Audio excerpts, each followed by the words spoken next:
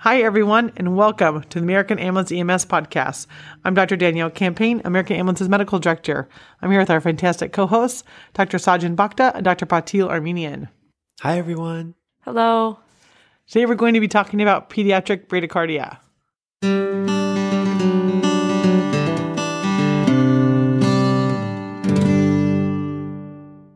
So, Sajjan, kick us off on pediatric bradycardia. Bradycardia is an ominous sign in pediatrics.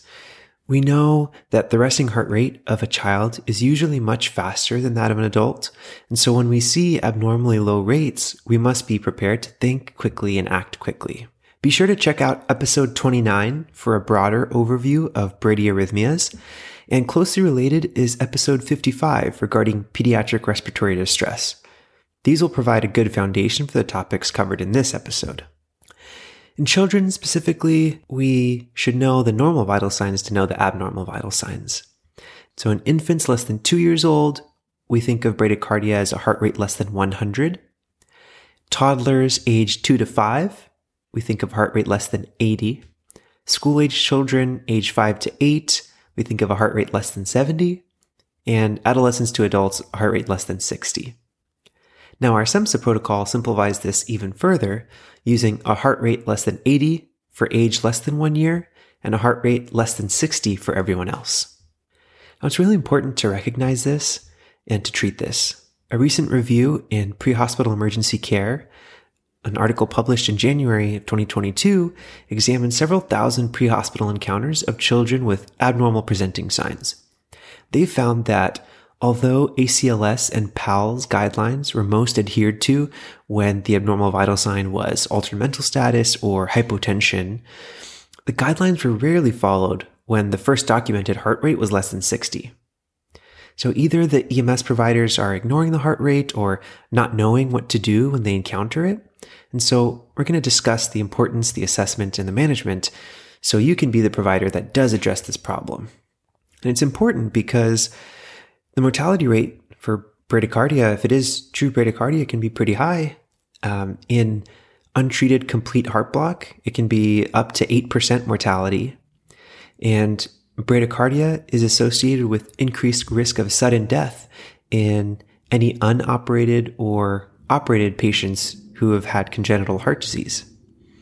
As an example, the incidence of sudden death with bradycardia after congenital heart defect repair is about 2.5%. So there are cases of asymptomatic bradycardia that don't require intervention, but we want to keep our index of suspicion as high as possible. We will be on the receiving end of these 911 calls. We should assume that any call you respond to will have either some symptoms or something serious that happened prior to your arrival if they're asymptomatic by the time you get there. And the heart rate should be taken into consideration when you're completing your assessment of these patients. So, Patil, why don't you take us through the pathophysiology of bradycardia? Sure. Bradycardia can be the cause or consequence of a patient's underlying disease process. So causes for bradycardia stem from two main areas. The first, problems with electrical conduction through the heart, which is going to be your AV nodal blocks, or problems with the nervous system controlling the rate of the heart. Now, the most common causes of bradycardia in children are hypoxia, increased vagal tone, medications, and congenital heart disease, or someone with congenital heart disease who then had it repaired. Let's talk about the conduction system of the heart. This starts in the right atrium at the sinus node, and these cells automatically fire at a rate appropriate for a patient's age, sending an electrical signal to the rest of the heart to beat in a coordinated fashion. From the sinus node, electrical impulse travels around the atria and causes the atria to contract. The impulse then reaches the AV node, which lies in between the atria and ventricles, and is responsible for coordinating synchrony between the upper and lower chambers of the heart. The impulse then travels out of the AV node via the His-Purkinje system and out through the ventricles to cause a synchronous ventricular contraction. The two main sites of development of bradycardia are the sinus node and the AV node. However, severe bradycardia can be due to both sinus and AV node dysfunction. Let's talk about some problems with conduction. So the first is, sinus bradycardia. And the most common type of bradycardia in children is the slowed output from the sinus node. The most common cause of pathologic sinus bradycardia in children is hypoxia. That is why all of our pathways talk about oxygen and stimulation and getting these kids to breathe. So really consider bradycardia to be hypoxia until proven otherwise. Hypoxia in an adult typically triggers the sympathetic nervous system, and we see tachycardia in response to hypoxia, and bradycardia is often a late stage finding. In contrast, bradycardia in babies and young children may be the first sign of hypoxia. A child's immature nervous system has a better developed parasympathetic nervous system, so babies spend a lot of time eating and sleeping, not so much time engaged in the fight or flight activities. So as a result, hypoxia triggers a vagal response and slows the heart. Infants and small children have a cardiac output that is very rate dependent. So you probably remember from medic school or nursing school or medical school that cardiac output equals your heart rate times your stroke volume. So what that means is the volume of blood that comes out of your heart times your heart rate equals the cardiac output, like what can come out. So adults with bigger hearts can rely on how strong their heart can squeeze. However, pediatric patients are very reliant on their heart rate and cannot alter their stroke volume very much. Bradycardia significantly lowers cardiac output and oxygen delivery. Hypoxia and hypercarbia worsen, then they get acidotic, which then further decreases the myocardium. So it's kind of this vicious cycle. Cardiac arrest occurs very quickly in a hypoxic child and must be treated urgently with oxygen and ventilation. In one study, among about 1,000 children with respiratory distress, all cardiac arrests were preceded by hypoxemia and bradycardia. Causes of hypoxia can range from viral bronchiolitis, like RSV. As you guys know, right now we're having a big RSV surge in Fresno County. These newborns get apnea. They start holding their breaths and have these breath-holding spells. They can have pneumonia. And really check out episode 23 for a really deep dive into pediatric respiratory distress. Hypoxia can also occur iatrogenically, meaning as we providers can cause hypoxia. If we're giving our patient any medication that may depress their respiratory rate, so example, fentanyl for pain, or a benzodiazepine like Versed for mild sedation, we can cause hypoxia and this bradycardia ourselves. Sajin, why don't you go through some examples of increased vagal tone that can really cause bradycardia? So the vagal nerve can be stimulated, again, in a child very easily due to hypoxia, but there can also be increased vagal tone if there's any nasopharyngeal or esophageal stimulation. For example, if there's any foreign body in the nose or nasal packing, that can stimulate the vagus nerve and slow down the heart rate.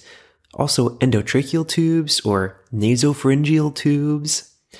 Gastroesophageal reflux or vomiting can also cause an increased vagal tone, coughing, obstructive sleep apnea, and then there is something known as the Cushing reflex, which is elevated intracranial pressure, which can cause increased vagal tone and slow down the heart rate. There are also many other causes of sinus bradycardia. We talked a little bit about congenital heart diseases, but up to 5% of patients with repaired congenital heart disease will have a heart block, and specifically sinus bradycardia. You can have acquired cardiomyopathies, infections from a virus that can cause damage to the heart, things like Kawasaki's disease. There's familial dilated cardiomyopathy.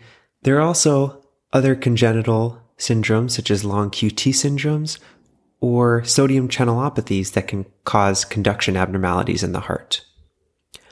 Other underlying reasons for a patient to have sinus bradycardia are hypothermia, hypothyroidism, intoxication with alcohol, marijuana, opiates, trauma that can be intracranial, again causing the Cushing reflex, or blunt thoracic trauma directly to the heart. Additionally, we should also be very cautious of any medications that the patient could have taken. Specifically, digoxin, beta blockers, calcium channel blockers, amiodarone, lithium, clonidine. There are many medications that a child could get into that even very small doses can cause a pretty significant depression in the heart rate. Patil, you want to walk us through AV dysfunction? Yeah, so let's talk about all the different types of AV blocks or heart blocks that one can have. So first degree AV block is actually not typically associated with bradycardia. Really, what we see with that is a prolonged PR interval of greater than 200 milliseconds, which is this big delay between the atrium contracting and then the ventricle contracting. Once we get to second degree heart blocks is when we might start seeing possibly bradycardia. And these are identified by drop beats, where some beats do not conduct down the AV node at all and therefore don't result in a ventricular contraction. So a type 1 second-degree heart block is defined by progressively prolonging PR interval until a drop beat occurs. And a type 2 second-degree heart block is a consistent PR interval. However, there are randomly dropped beats. Now, the really bad one is the third-degree heart block, which is a complete dissociation between the atria and ventricles. Basically, the atria will be contracting at their own speed, and these contractions don't travel down to the ventricles at all. And then the ventricles are just doing their own thing, and they're firing at their own speed, unrelated to contractions of the atria. And so this is where you could see a pretty profound bradycardia and hypotension. Medication-wise, there are actually medications that can cause heart blocks and AV dysfunction. The big four, there's a big four. So you would think it's all of your blood pressure medicines, but that's not the case.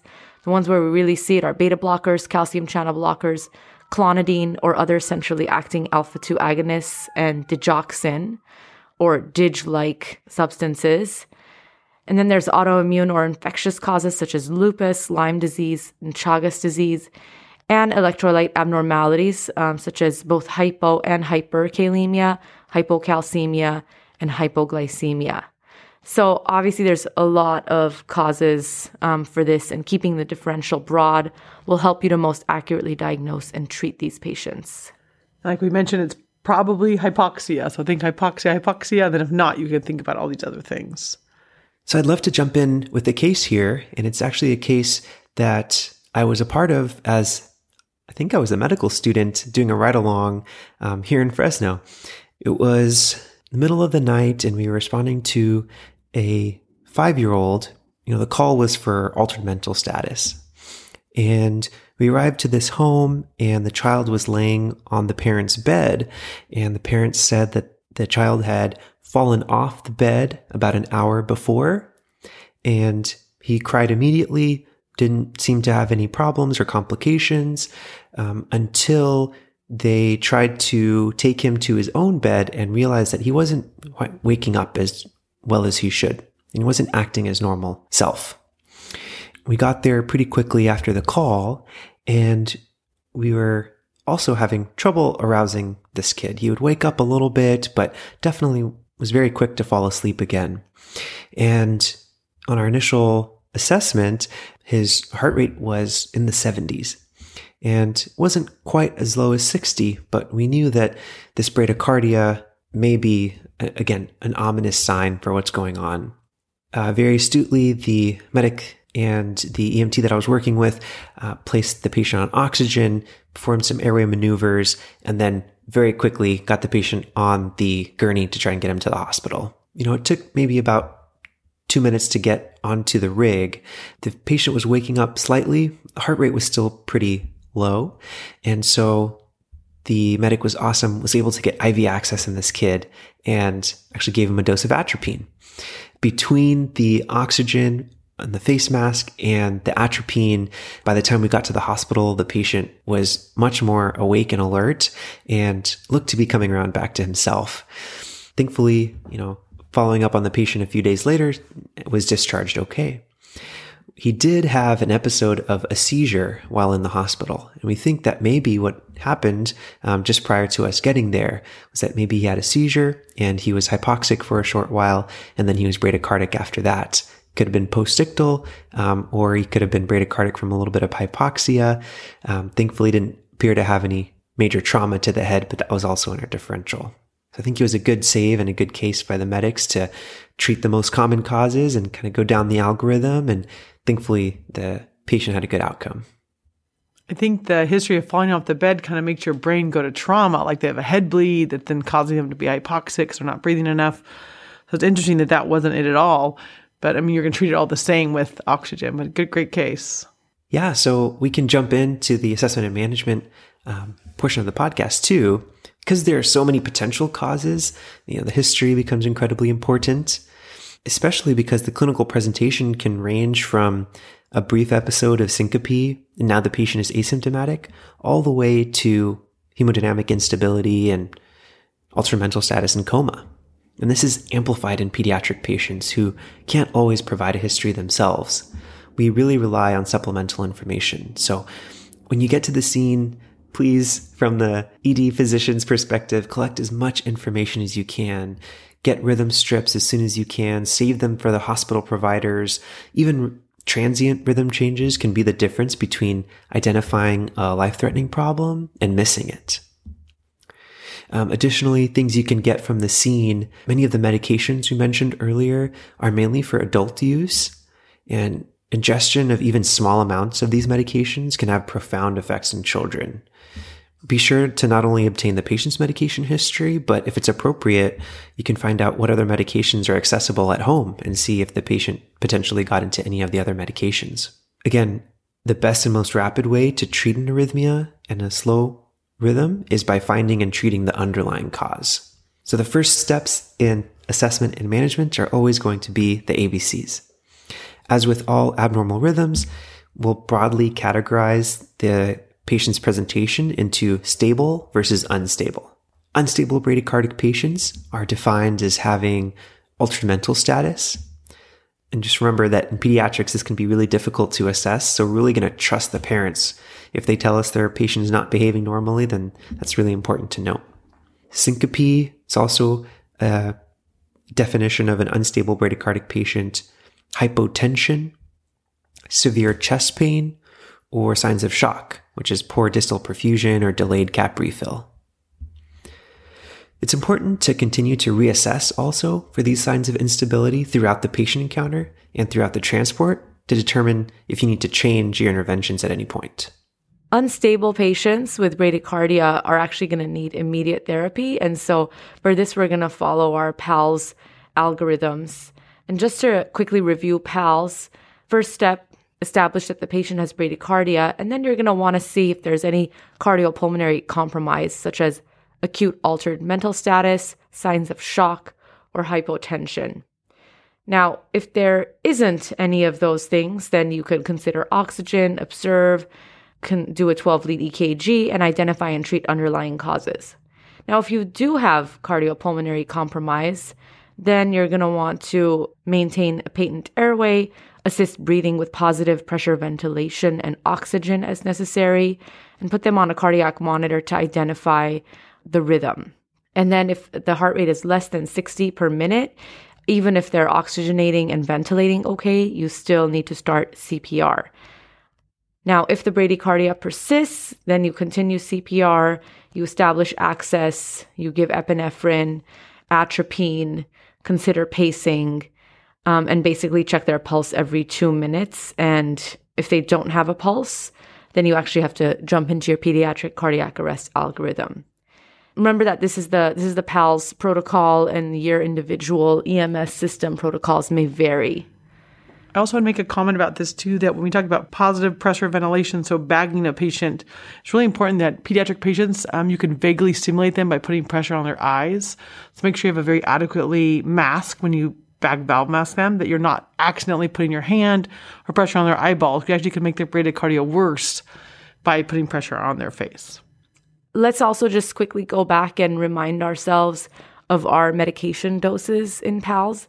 So for kids, epinephrine is going to be 0.01 mg per kg, and then atropine is going to be 0.02 mg per kg. IV or IO, don't be afraid to obtain rapid IV or IO access in these unstable patients. It can be the difference between life and death for them. And then if these medications don't work, then your next step is going to be cardiac pacing. But again, if the underlying cause isn't treated, cardiac pacing might not work, but you can try it. And then remember that the most common cause is hypoxia. So we're really going to try to fix that when you're working through this algorithm. Now, in our SEMSA protocol, again, the definition of bradycardia is a little more simplified. It's less than 80 beats per minute in infants less than 1 year of age, and less than 60 beats per minute in children 1 year to 12 years of age. So again, this is very similar to the PALS algorithm. We're going to focus on the airway and oxygenation first. We're going to continue doing CPR if the heart rate is less than 60 beats per minute. We're going to continue to assess for signs of poor perfusion, respiratory distress, delayed cap refill. and consider our medications, epinephrine and atropine, transport as quickly as possible, and consider a fluid challenge. Again, there's a note in here. Most bradycardia in children is due to hypoxia. There's a reason we keep saying it over and over again. Just remember, maintain the airway, supply supplemental oxygen, bag valve mask, and again, to Danielle's point, make sure you're not performing any further vagal stimulation by pressing on the eyes or jamming anything in the back of the nose or the throat, if you can help it. Let's go through our summary take-home points. What do we want our medics in the field to remember from this podcast? Patio.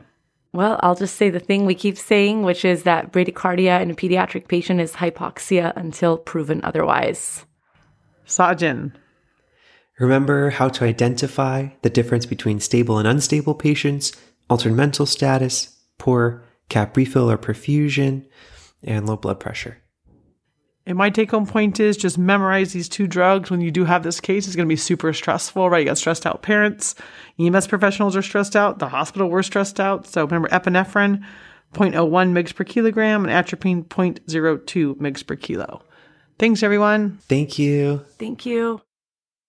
If you guys like the American Ambulance EMS podcast and you feel like this has been useful for you, please give us a 5-star review on the iTunes store so that we can move up in the ratings so that other pre-hospital professionals can listen to us as well.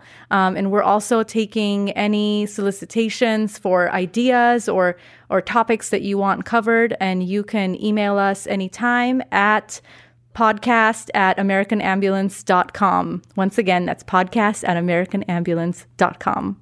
Thanks. Thank you for joining us on the American Ambulance EMS podcast, produced by American Ambulance in Fresno, California. The views of the guests and the hosts of this show are their own and don't necessarily reflect the views of American Ambulance or UCSF Fresno. And I'm John Mark Bergen, American Ambulance's media producer, saying thanks for joining us. Have a great shift and stay safe out there.